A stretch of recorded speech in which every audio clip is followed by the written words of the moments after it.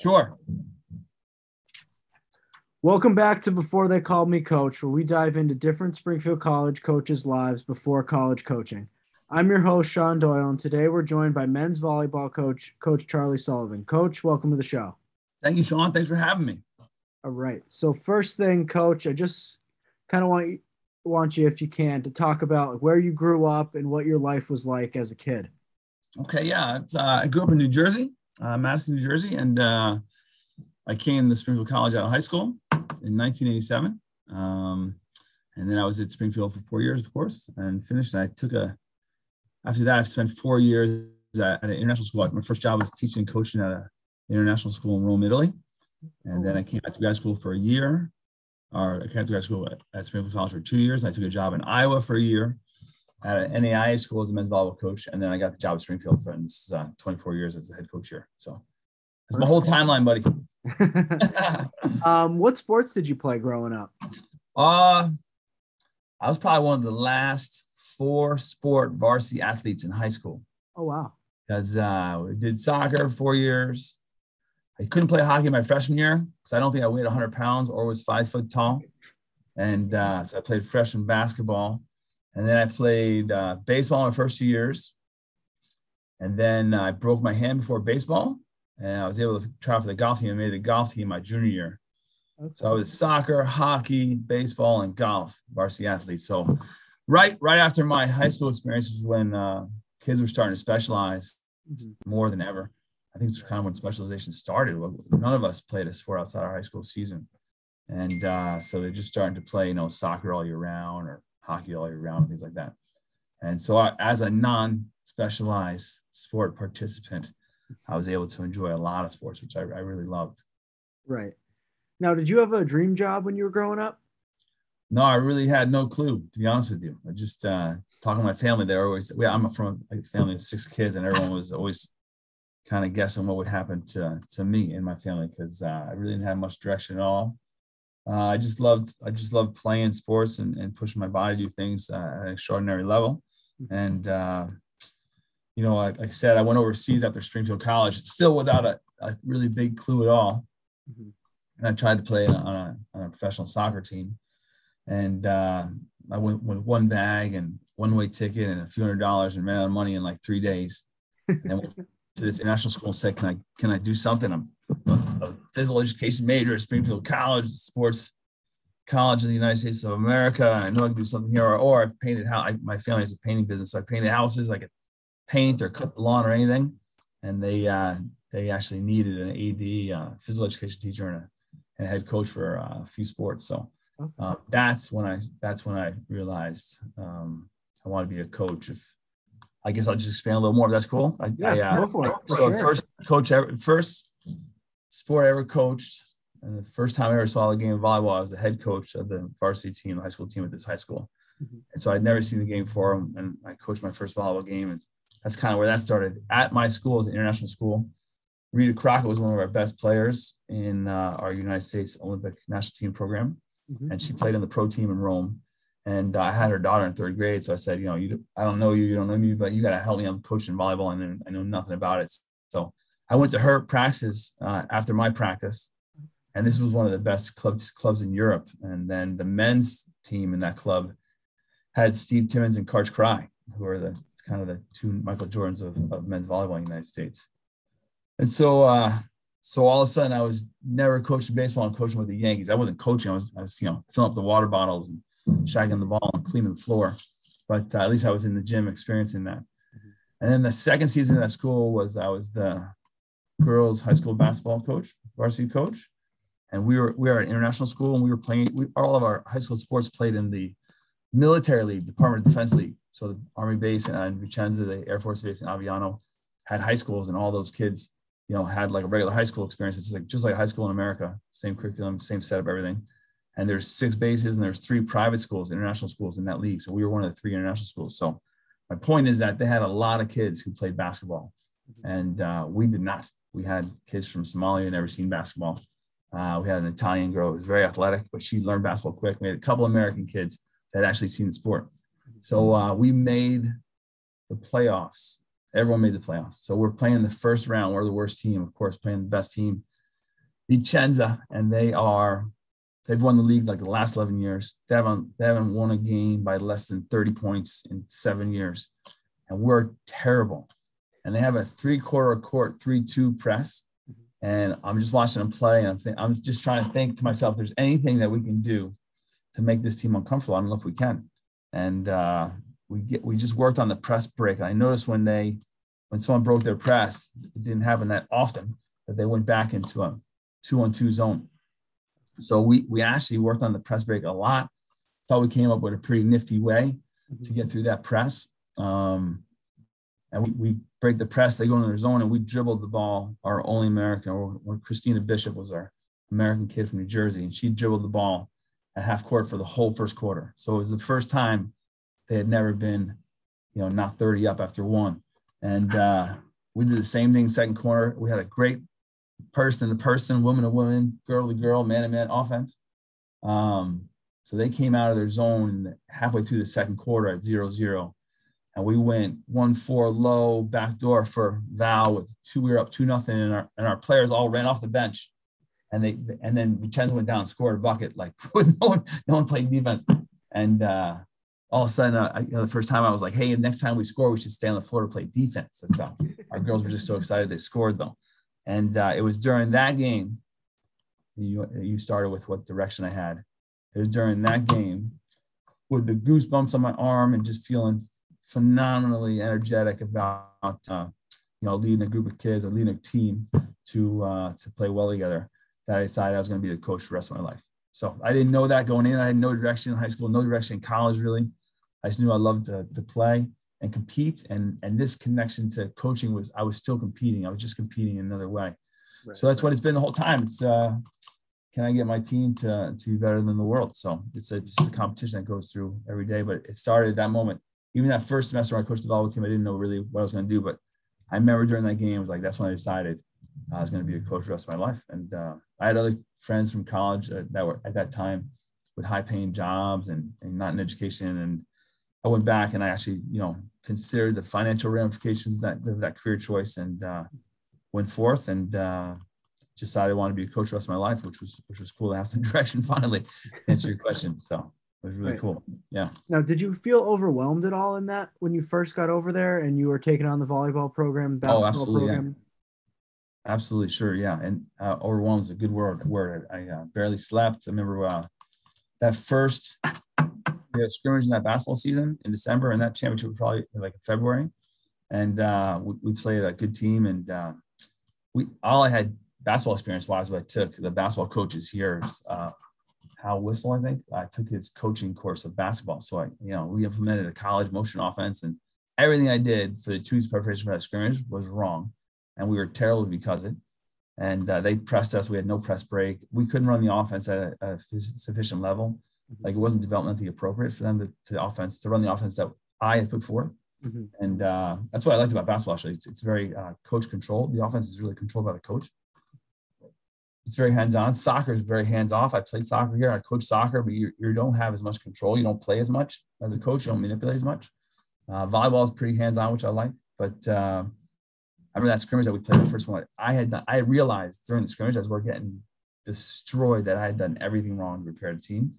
I remember going into like a 4-day flu, coma, not eating, in bed, and yeah, there's a lot of emotion that goes into coaching. And it started early, so I knew that preparation was really poor on my part. So yeah, it was really overwhelming. I didn't know what I was doing. I had no idea. So it was really hard. Right. Now, you mentioned you had great mentors when you were over there for the volleyball program, and obviously you said you hadn't played. So how did you get all of your knowledge and become as successful as you are today? So that was competition. That's the competition part of it. So we've done personality assessments on the volleyball team. Yeah. So there's 30, it's a Gallup survey. We take 30 traits and you get your top 5. My first trait came out as strategic. My second trait came out as my second strongest trait came out as competitive. So that was the first year of my life that I wasn't competing personally in anything. Mm-hmm. I wasn't in a championship or on a team. And so all my competition went into, learning volleyball. And I remember being in my room just trying to draw out on paper a 5-1 or a 6-2 offense, and being able to do that and just running down the hall and screaming I got it, yeah, being psyched and stuff. So I think that's what I really liked a lot about it, was I was just competing in a different way. Mhm. That's what I'm still doing today. I just love to compete, I just love Right. now when your team plays well and you guys are locked in and they're being good people, there's just nothing better. Mhm. Now, did you ever, if you could have gone back to that moment when you first started coaching volleyball, did you ever think that down the road you'd be as successful as you are with the 11 national championships and all these crazy accolades, coaching in the Olympics and everything? Yeah, no, absolutely not. I mean, there was no future or anything. I was just trying to make it through the days at that time. But yeah, no, even my first couple years here at Springfield, as I was trying to create and develop this culture and see what this program can do, I was really doubtful. And you know how Tom Brady won his first Super Bowl in New England? Yep. You know that story of the tuck rule? Yep. We had a similar situation here for our first national championship. And you just imagine if Brady never won if the call had gone differently and the Raiders had won that game, like, I don't know if that momentum would have occurred towards the Patriots being so dominant. But we had a similar case. No one would host the national championship that year because it was Easter weekend, and the host automatically qualified. So we were terrible. We were like 2-17, and but we had a really great Springfield College team. It was like my third year, and first 2 years we didn't have a Springfield College team. Behavior wasn't there, and so we kind of cut down. We cut really good players. We just took 10 guys. I called it my triangle team, that were really locked into the mission of what Springfield College stands for, and then played volleyball as such. And so even though we were losing, we were coming close. But we were playing like Penn State and Rutgers Philly Scholarship Division I program. So it wasn't like we were terrible. We were just getting overmatched a little bit. And yeah, we were able to still focus and concentrate and stay positive, even though we were losing a lot, and qualify for the national championship. We qualified, and then in the semifinal, we went down to a really good team from Vassar, 3-11, and it's a game of 15, about 3% chance to win that game. And then because we had a really special group of guys, we somehow won that semifinal, Team 5, and went to the national championship, won the national championship. So kind of similar or eerie, like circumstantial, crazy, low odds to succeed things. And so that, like I said before, I wasn't sure. Like the programs that we were facing were so good. Like NY got a Juggernaut and Juniata, got all the guys from Pennsylvania, and UC San Diego was there, and NJT was there, and they're just all these international guys. And I was like, I don't know if this program can compete at a national championship level or national level every year. So then we did really well in that championship, and we started getting some momentum. We won. There's a couple of times we've won 3 national championships in a row. So I didn't think, to answer your question, I didn't have no thoughts of that our guys could do so well, but we've been lucky to have some really good guys. Right, for sure. So since you never played the sport, did you ever feel while coaching that you had to prove people that you knew volleyball, at least from the beginning? Once you get the national championships and all the success, people know that you're legit, but like trying to prove yourself from the beginning? Well, so I never told anybody, man. Before we started winning stuff, why would I let anyone know that strong? So, I never touched the volleyball or anything. I mean, I remember early on, like the balls hit at me like a couple of times. I put my arms out, and it was a nice pass, and that was like the only time I ever touched the volleyball at all. I wasn't trying to promote that I didn't play volleyball. I wasn't really proud of it, but after I, like you're saying, maybe I proved myself a little bit. Like that's not a big factor in my case, fortunately. But it's not playing volleyball has allowed me to do things kind of outside the box. I didn't know anything about volleyball really, so I don't have a mythical approach to anything. And like this is how it has to be done. And I guess when your box is really small, it's really easy to get outside the box. So it's actually opened my mind towards coaching the game, to doing things that other coaches wouldn't do. I think right now, if I presented our defensive system at the American Volleyball Coaches Association, that people would be throwing tomatoes at the stage and booing me. We've in the 4 or 5 years we've implemented this system, a team has outdug us statistically probably 3 or 4 times in about 150 matches. So it's a good system, but it's definitely not the way USA coaches would do it. So it's a soccer player system. Yeah, sorry. So you mentioned that you came back to Springfield College for your master's and everything, and then you went away to you mentioned school in Iowa. Yep. And what made you come back to Springfield College? Well, the job opened up, and it's obviously a fantastic place and a favorite place of mine. So it was a really late hire. It was like an August hire, so I got really lucky again. Because it was late hire, I think they were just scrambling a little bit, and there weren't a lot of applicants. So I don't think I was the choice. I just thought I think I was probably the best one at the time. So yeah, to come back to Springfield College was a dream. I mean, I'd spent a year at a school that it wasn't really.